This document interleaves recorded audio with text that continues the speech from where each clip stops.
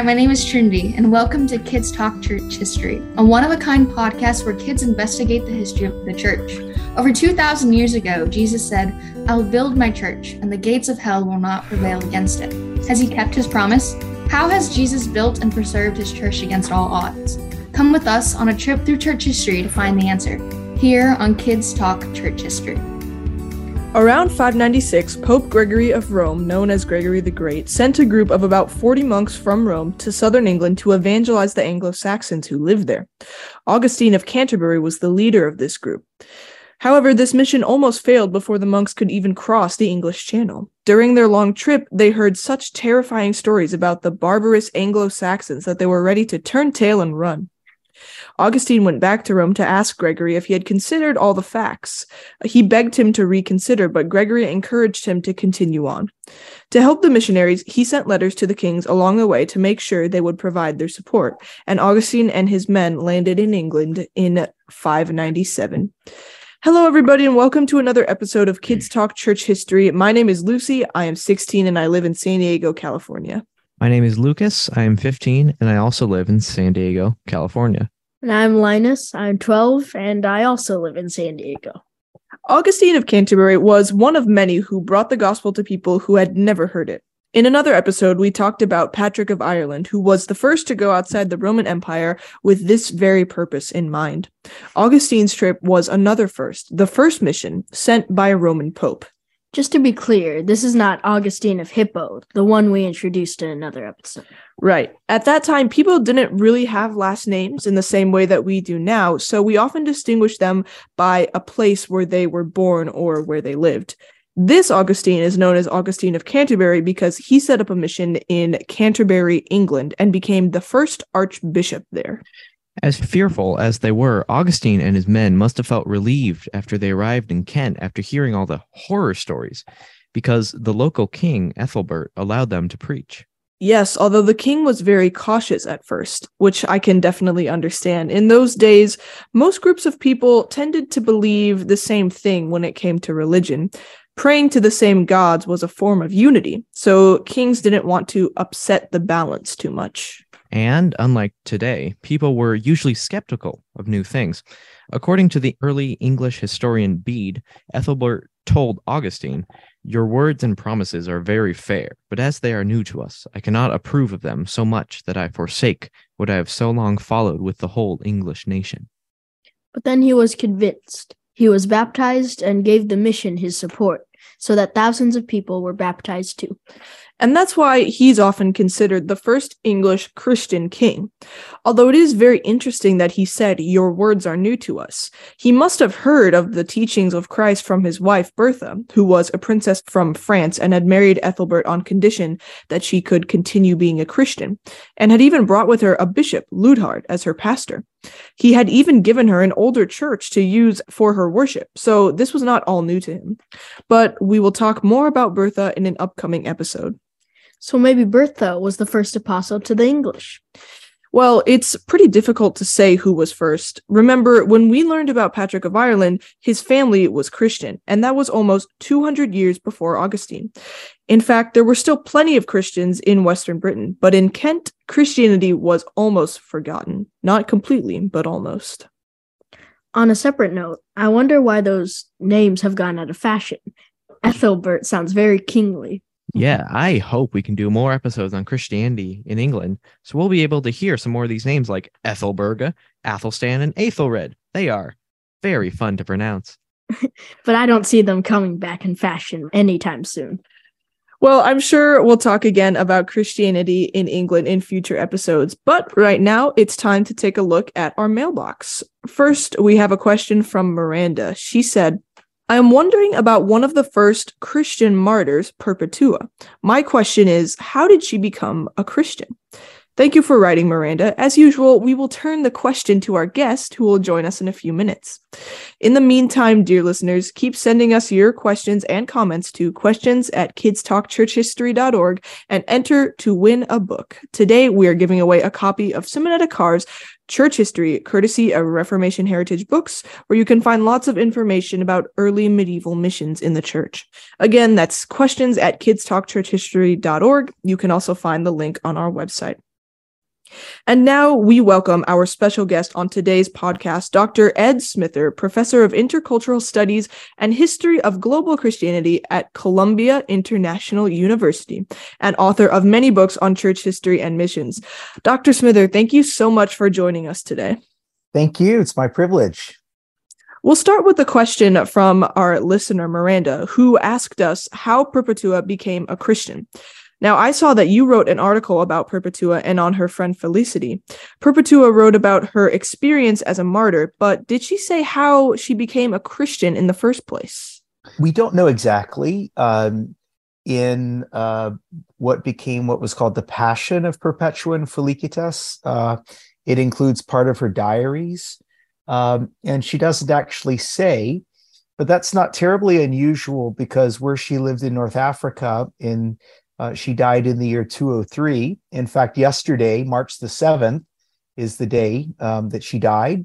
Mm-hmm. And we remember that day, like we remember March 17th is St. Patrick's Day, March the 7th is St. Perpetua and Felicitas Day. But we don't really have well-known, famous missionaries. It seems that many African Christians at the time were sharing their faith but what we do know is Perpetua and Felicitas and 5 others were arrested because they had asked to be baptized and they had violated a law that had been passed the year before in North Africa. So we don't know exactly how she came to put her faith in Christ.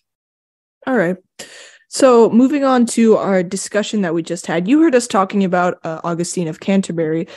Did we make any mistakes in our discussion or leave out any important details you'd like to bring up? No, that sounded really good. In fact, I would just add that Bertha was probably the key witness to her husband for many years. And I think some of the kings of France who were already Christians helped Augustine and the monks to get across. It was a dangerous journey, but that sounded really good to me. Thank you. We often think of missionaries as these kind of fearless Christians who are willing to risk their lives for the gospel. But as we can see with Augustine of Canterbury, that isn't always the case. Do you have any other stories of missionaries who were afraid of the people that they were supposed to evangelize? Well, sure. Yeah, it happens a lot more than we think. But I think about in the 13th century, Raymond Lull was a missionary who came from the island of Mallorca off of Spain. And he was going to North Africa. And he had been for years and years training other people and training them in language and learning about Muslim culture and Arab culture. And then it was his opportunity to go. And I think his bags and everything were already aboard the ship. And he kind of chickened out and said, and just kind of freaked out and said, I can't do this. But he ended up actually later going on 3 actual mission journeys to North Africa, well into his 80s when he died. Yeah, I think those Augustine and the one example you just provided are just great stories of how missionaries aren't, all fearless. They're humans too. Mm-hmm. And back to Augustine, I said earlier that his mission was the first to be commissioned by a pope. What was the significance of that? Well, Pope Gregory was, I think what's really important there is there's a story that he would go down into the slave markets in Rome and he would see boys with blonde hair and blue eyes. And he said, who are these? And they said, well, these are the Angles or the English. And legend says that he had kind of a play on words. He said, well, I wish the Angles would become angels. I wish they would become children of God. And later, this was before he became the Pope or the Bishop of Rome. And later, he would send the mission team to make good on this promise.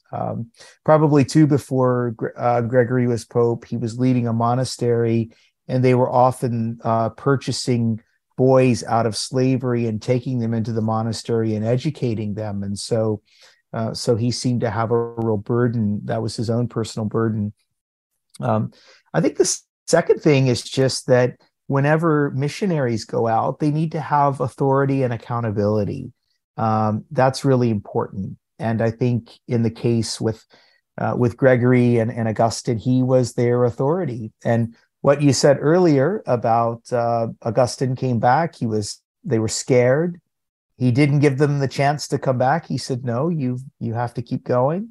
But he wrote some 18 letters encouraging them, in their work and giving them wisdom and instruction. So this was important. That was very interesting. I've definitely heard that story before. And I know that there were some other missionaries around there at the same time. Can you tell us about some of them? Yeah, one of my favorites from a little bit before Augustine of Canterbury was a guy named Columba, who came from Northern Ireland and went across the cold North Atlantic Sea to what is now Scotland. He, like Augustine, first made contact with a Scottish king named Bridius, shared the gospel with him and asked him for favor and permission to preach the gospel it was a tribal people called the Pictish people.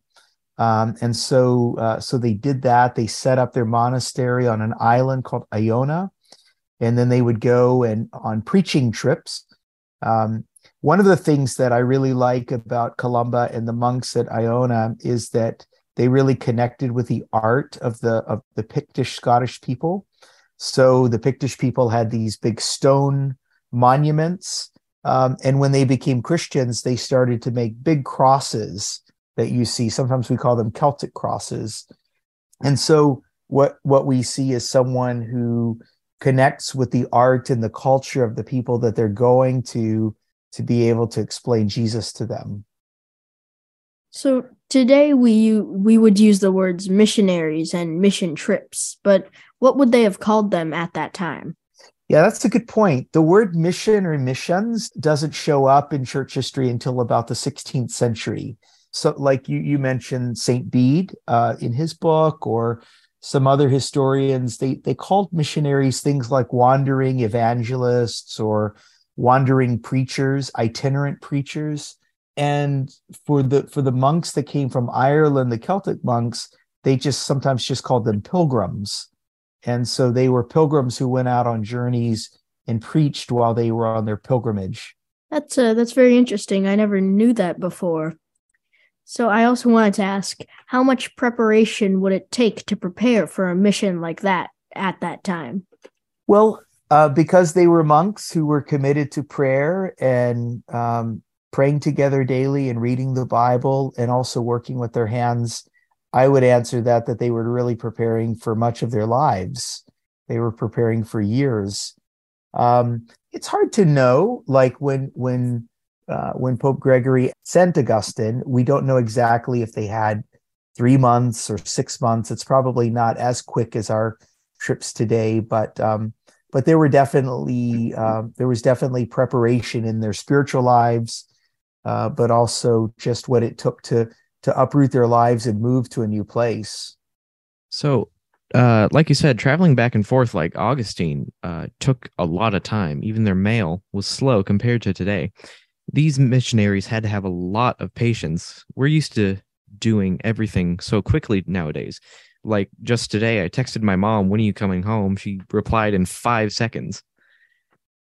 So how can we learn patience from these missionaries? Yeah. I think from their lives, they were people who spent a lot of their day in prayer, and they spent time even in silence. They spent time outside, and so I think a good lesson from them would be maybe to practice a whole day away from our phones and screens and computers and TVs. The Celtic monks especially loved to be outside in nature. They would go on prayer walks. And so we read about this in their writings. And so I think this is a good thing for us today to disconnect from our technology and learn to be quiet. And I think that does help us with our patience. And then is there anything else that we can learn from these early missionaries? Well, I think just from even kind of what we've said, I think that they spent a lot of time each day praying. They spent a lot of time learning the Word of God, but they also did other things like fasting and denying themselves. And so they were preparing themselves for hardship and suffering. And so even though they were scared, they wanted to come back to Rome, the fact that they had been almost like athletes, they were spiritual athletes, they had trained, they were ready and prepared for a very hard and difficult task. So I think that they prepared for hardship and suffering through their disciplines and through their preparation. Well, I know you already mentioned Columba of Northern Ireland, but of all the other missionaries that you've covered in your books, do you have a favorite or maybe two? Yeah, how about I give you two? First one would be a man named Timothy of Baghdad. He was a bishop in Baghdad, which is now Iraq. What I really liked about him is, number one, he sent missionaries he was a pastor. So he sent missionaries to Central Asia and China in the 8th century. But he lived in the city that was controlled by what's called the Caliph, or the global leader of Islam or Muslims. And in the year 781, Timothy and the Caliph, the Muslim leader, had a really good dialogue about what Christians and Muslims believed. And Timothy did a very good job answering some hard questions that Muslims had. And I think I really admire him. One of my second favorites is a man named St. Francis of Assisi, who was from Italy. And what I like about him is not only he lived a very simple life, he was also a monk. And though he grew up in a rich family, he gave away his wealth and lived a very simple life. But during the middle of the Crusades, when the church in Europe was fighting with Muslims, he went to Egypt to be able to be a missionary to Muslims. And what I like about him is he was a combination of being a man of peace. People liked him, but also boldness in sharing the gospel of Jesus and tackling hard questions that a Muslim would have. So I like those two guys. So some of your books, like Missionary Monks, would you say that they're simple enough for teens and preteens to be able to read and understand? Sure. You guys could read that. Probably a better book I'd start with is a book I wrote called Christian Mission, A Concise Global History. I think that would be a little bit more, it's a little bit broader. It's more than just about monks. And I would probably start with that one. Well, Dr. Smither, we only have two more questions for you. And these two questions we ask all of our guests, and they are, what got you interested in church history, and what suggestions do you have for people like us who want to learn more about church history? Yeah, well, for me, when I was in middle school and high school, my favorite classes were history. And then once I got into college, I majored in history. And then later, when I went to a master's degree in seminary, my focus, kind of my major there was church history and mission history. So I've just always been interested in kind of knowing about the past. But I think for me, what's most interesting is meeting very interesting people like St. Francis or Timothy or Augustine and learning about how they were innovative and were creative and were kind of ahead of their time with ideas. So that's what got me into it and keeps me into it. For you guys, I would just keep doing what you're doing. I mean, there's a nice website called the Biographical Dictionary of Christian Missions. Boston University hosted. It's online, and there are nice little short articles about all kinds of cool people. So that's a really cool place to start. And then at the end of each short article are books and articles and other things. So if you want to dig deeper, you can. And so I encourage people to check that out. Thank you for your advice, Dr. Smither. I also, before we wrap it up, I have a few questions about your personal life. So I read that you have 3 kids. I was just wondering, how old are they, and do they listen to our podcast? I don't think they listen to your podcast. My kids are 19, 17, and 15 years old. So my son is in college. My daughter's a high school senior. My other daughter's a high school freshman. But I will tell them about this podcast, and I know die to listen to it since their dad, who's so cool, is on it. So that would be awesome. I've also read that you like cycling. Can you tell us a bit about that? Yeah, well, I guess kind of like Celtic monks, I just love to get out on the open road. And it's I used to run, but now I'm old and my knees and ankles don't allow for that. So I just love to get out and pedal and go out on country roads, and it's good for the body, but also just for the mind too. I usually just do that in the spring and summer and early fall. It's a little cold in the winter to do that, so I usually like cycle indoors at a gym in the winter. Well, Dr. Smither, we are all very thankful that you decided to spend this time with us and share your knowledge and to answer our questions, both personal and church related. But our time, sadly, is over for today. So maybe in a future episode, you could come back and tell us about some more missionaries in the Middle Ages. Their stories are just so amazing for all of us to hear. And again, to all our listeners, make sure you visit our website, kidstalkchurchhistory.org, for the opportunity to win a copy of Simonetta Carr's book, Church History, which was chosen as Best Children's Nonfiction by World Magazine. Our website is also where you'll find all of our podcasts, special offers, news, and more. And don't forget to tell your family and your friends where they can find us. In partnership with the Alliance of Confessing Evangelicals and on behalf of my co-hosts, Lucas and Linus, my name is Lucy. Thank you for listening to Kids Talk Church History.